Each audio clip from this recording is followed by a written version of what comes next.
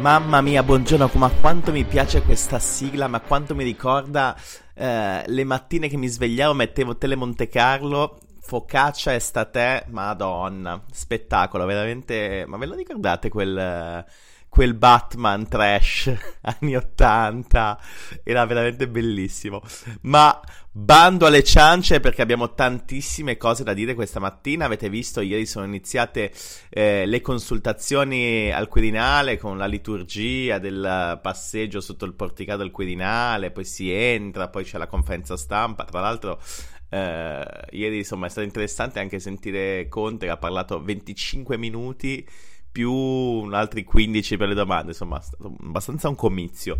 Comunque passiamo diciamo ai giornali di questa mattina. Il Corriere della Sera: il giorno di Meloni, siamo pronti, la leader di Fratelli d'Italia sarà da Mattarella per le consultazioni, poi l'incarico, definita la squadra. Quindi di fatto ci siamo, diciamo tutti i passaggi di questi giorni, di questi audio rubati, che poi è chiaro che questi audio non sono stati rubati, ma ormai la voce che più si rincorre è quella che questi audio sono stati fatti uscire apposta, per, da una parte forse per una mossa di Berlusconi, per dire, come posso dire, chiaramente qual è la sua posizione. Lui ha sempre smentito, ma ormai diciamo molti commentatori stanno definendo questi audio come un qualcosa che poteva far uscire davvero la posizione di Berlusconi, e per, diciamo, mettere un bastone tra le ruote a Giorgia Meloni, che intanto ha serrato i ranghi e ha chiuso la squadra. Pare che la squadra sia chiusa, anche perché il Quirinale sta cercando di velocizzare tutto. Si parla addirittura di domenica o lunedì il giuramento.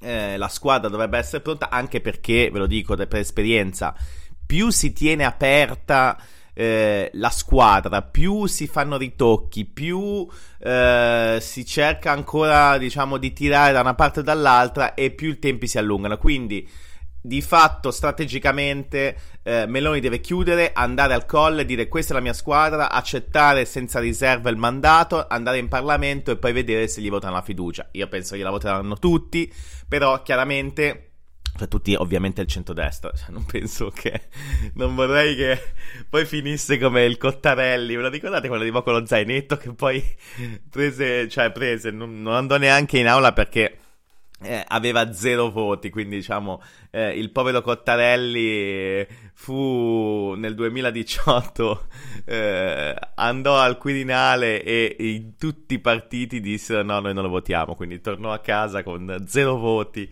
Quindi vabbè, Meloni sicuramente sta tirando perché vuole chiudere la partita, e fa bene dal suo punto di vista strategicamente a farlo, perché se no non ci si muove più. Poi c'è una brutta notizia sul Corriere di un ragazzo di 18 anni, figlio di giornalisti appunto del Corriere, che è stato investito, è stato ucciso da una ragazza di 23 che era con il tasso alcolemico il triplo del normale. Purtroppo questa è una brutta notizia, e erano appunto figli di giornalisti appunto del Corriere, quindi c'è una foto in apertura in prima pagina. E insomma sono sempre brutte notizie. E poi c'è anche l'altra notizia molto interessante, e anche, diciamo, dal mio punto di vista, da persona che ha sempre sostenuto che il referendum sull'uscita della Gran Bretagna dall'Unione fosse una follia. Tra l'altro un referendum che è stato sponsorizzato, votato dalla parte più anziana e più conservatrice del paese, perché di fatto tutti i giovani, tutte le menti nuove, tutte le nuove generazioni non volevano assolutamente uscire dal processo di unione, ma di fatto i conservatori, gli anziani, quelli che vogliono chiudersi a riccio, hanno fatto vincere per poco un referendum. E si diceva che dopo l'uscita dall'Unione la Gran Bretagna sarebbe tornata a volare, ci sarebbero stati nuovi investimenti, una ritrovata forza. Di fatto la premier inglese si è dimessa dopo 44 giorni per via di una crisi gigantesca per quanto riguarda i conti pubblici. Lei aveva provato a fare una manovra per tagliare le tasse, ma che di fatto non aveva le coperture, non aveva la possibilità di portare avanti, è molto, diciamo, anche in maniera molto umile, ha detto: io sono stata chiamato per cambiare il paese, non ce l'ho fatta, e quindi insomma è andata dal re a dire Sua Maestà, io non ce la faccio.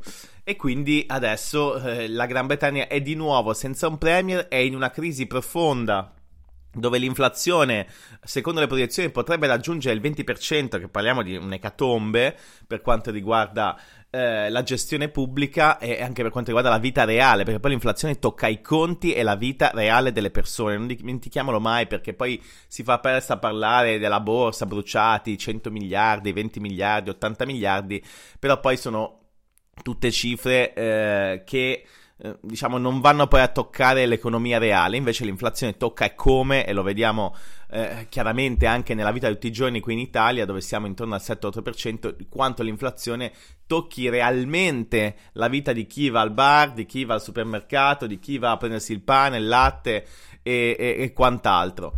Vabbè, quindi vedremo cosa succederà in Gran Bretagna. Poi il Repubblica, governo, Meloni si blinda, come dicevamo, da parte sua fa bene a non tenere più aperta la partita, altrimenti non se ne esce più. E poi c'è l'altro punto interessante, tra l'altro quasi le conclusioni, perché siamo alle conclusioni del Consiglio europeo, dove Draghi attacca l'Unione Europea sul gas, perché non so se l'avete visto, ma le conclusioni del Consiglio sono di fatto di non accordo sul tetto al prezzo del gas.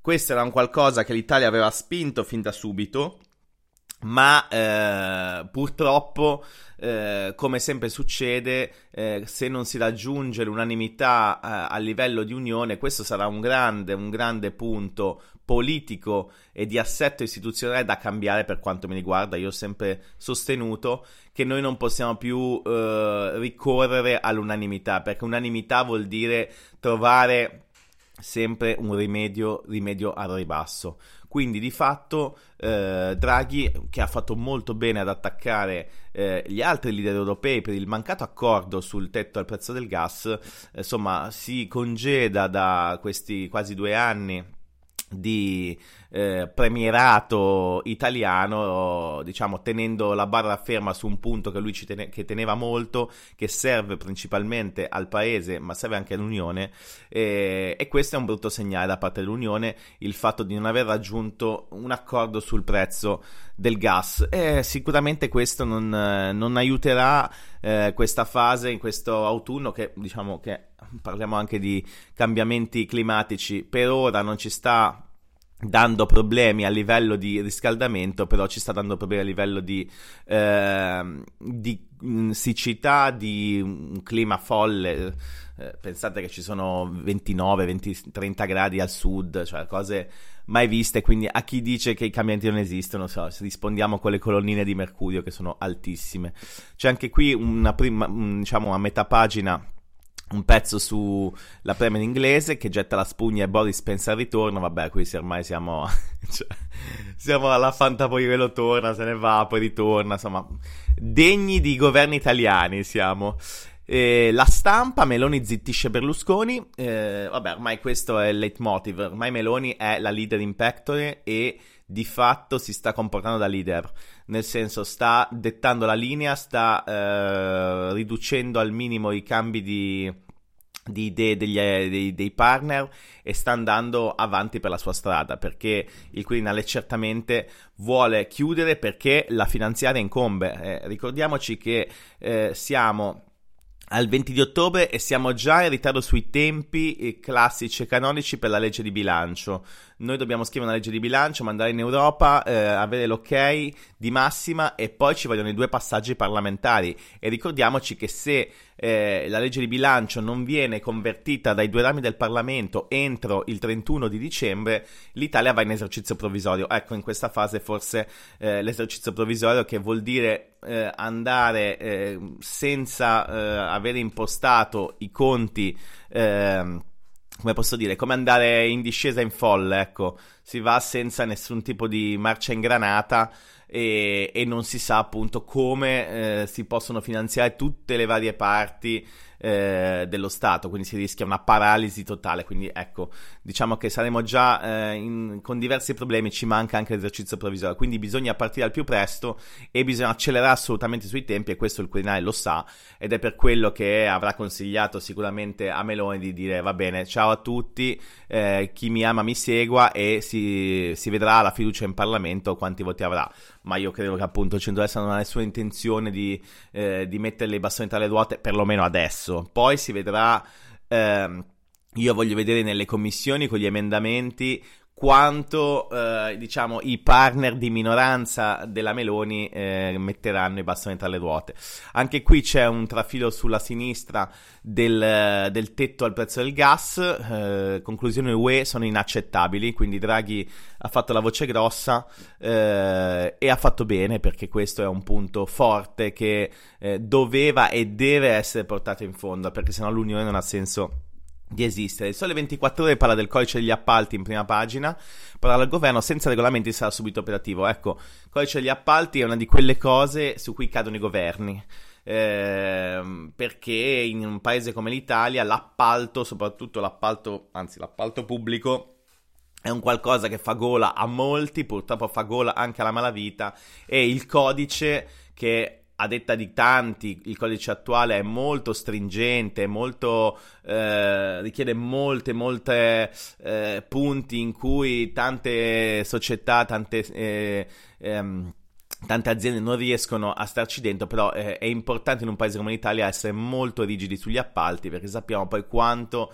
si infiltra la malavita. UE spaccata, braccio di ferro su gas e aiuti. A me fa molta tristezza leggere UE spaccata, perché l'Unione Europea ha senso solo se unita, se la parola è questa, l'Unione. E oggi pensare che ogni Stato fa da sé è una follia, perché noi abbiamo una situazione in cui non possiamo più essere quelli che dicono: ah no, noi ci chiudiamo e facciamo da sé. Questo lo diceva la Meloni, e infatti già adesso invece parla di europeismo, parla di atlantismo. Questi, vedete, ha già cambiato, perché da soli, quante volte ha detto Meloni: no, stiamo in Italia da soli, ce la facciamo da soli, abbiamo le nostre cose, non ci facciamo mischiare dall'Europa. Ecco, adesso già ha cambiato sponda, ha già cambiato modalità in cui parla di queste questioni legate all'Europa, perché di fatto oggi le sfide sono grandi player: la Cina, gli Stati Uniti, l'India, la Russia. Insomma, di fatto non si può andare da soli, bisogna andare forti come Europa. Il giornale, la giornata di Berlusconi, che di nuovo cerca di difendere dalle parole, dagli audio che sono usciti dopo le folli accuse, giuramento atlantico, il centrodestra unito contro Putin, da Calenda M5S, agguato a Forza Italia, Letta contro Berlusconi ma riconosce il diritto di governare. Vabbè, insomma, il giornale cerca di mettere una pezza agli audio che ormai hanno imbarazzato un po' Forza Italia, che di fatto io so che dentro il partito ci sono veramente forti malumori, perché di fatto questi giorni sono stati anche per i singoli parlamentari di Forza Italia molto pesanti, perché insomma queste cose che sono uscite hanno messo un po' in imbarazzo. Poi io penso che molti la pensassero come Berlusconi, perché quelle parole le ha dette, al di là poi delle pezze che ci ha messo, le ha dette, e c'è stato anche un applauso. E il dato politico di quegli audio è l'applauso della platea che ascoltava Berlusconi. Quindi non so se erano i gruppi parlamentari, penso sì, la riunione dei gruppi parlamentari. Però che una persona che è come Berlusconi, che è di fatto 30 anni, che è in politica, che non possa immaginare che una roba di questo tipo, in un consesso di quel tipo, non esca fuori, mi pare veramente insomma molto irreale. Quindi Berlusconi sapeva che questa roba sarebbe uscita e ha lanciato la palla lontano, perché sa che molti in Italia la pensano su questa cosa, la pensano così, sul fatto che Putin è stato, diciamo, aggredito da delle politiche scellerate di Zelensky. Questi sono punti di vista, però di fatto la Meloni diciamo ha chiuso la partita su questa cosa. Poi abbiamo il Tempo, che dice, si chiude il primo giro di consultazioni, oggi niente scherzi. La paura è che, perché adesso il punto è che Berlusconi potrebbe chiedere di parlare. E vi ricordate 5 anni fa quando si mise di fianco a Salvini a contare 1, 2, 3, sono diventati meme incredibili per giorni. Ecco, la paura adesso è che Berlusconi possa voler parlare o che addirittura si prenda lo spazio lui. Io già mi immagino la scena, Meloni fa il discorso, si sposta perché la liturgia prevede che uno, dopo l'uscita famosa dalla porta dell'ufficio di Mattarella, c'è la conferenza stampa, diciamo, il passaggio davanti alla stampa è pubblico, e poi, insomma, finito se ne va via. E io mi immagino che Berlusconi a quel punto...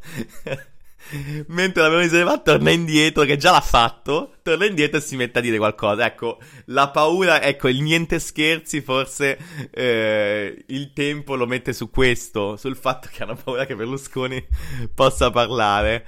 Libero, oggi sarà il Quirinale, il giorno di Giorgia, come vedete ormai il Libero è assoluta, con una faccia sorridente della Meloni in prima pagina, molto grande. Ormai il Libero è completamente un giornale che sta spingendo molto l'ascesa di Giorgia Meloni. La Meloni pronta a ricevere l'incarico, parlerà solo lei per il centrodestra. Avete visto? Non avevo ancora letto io, perché ce l'ho, diciamo, ho un file in discesa, quindi non avevo ancora letto il titolo di Libero. Ma insomma, la cosa che ormai io sono sgamato su quella cosa è che adesso hanno paura che Berlusconi faccia lo scherzetto e che si metta a parlare. Ecco, neanche a fare apposta, il Fatto Quotidiano dice la stessa cosa, quindi ormai sono un genio, ragazzi. Il terrore corre a destra, Berlusconi vuole parlare al Colle. E di fatto il Fatto Quotidiano, questa è simpatica, rimette le vecchie consultazioni del 2018, quando Berlusconi si mise a contare 1, 2, 3 e la Meloni che lo guardava malissimo. Cioè, mamma mia che foto, cioè la Meloni che guarda malissimo Berlusconi, ma malissimo. Quindi ecco, diciamo che si tenterà tutto per legare Berlusconi tipo Hannibal Lecter e portarlo fuori dopo che ha parlato la Meloni. Vabbè, quindi questo è un po' il passaggio. E domani il tempo delle trattative è finito, Meloni impone il governo agli alleati. Vabbè, questo l'abbiamo detto. Giorgia non vuole assolutamente... Giorgia ormai è la mia amica, vede?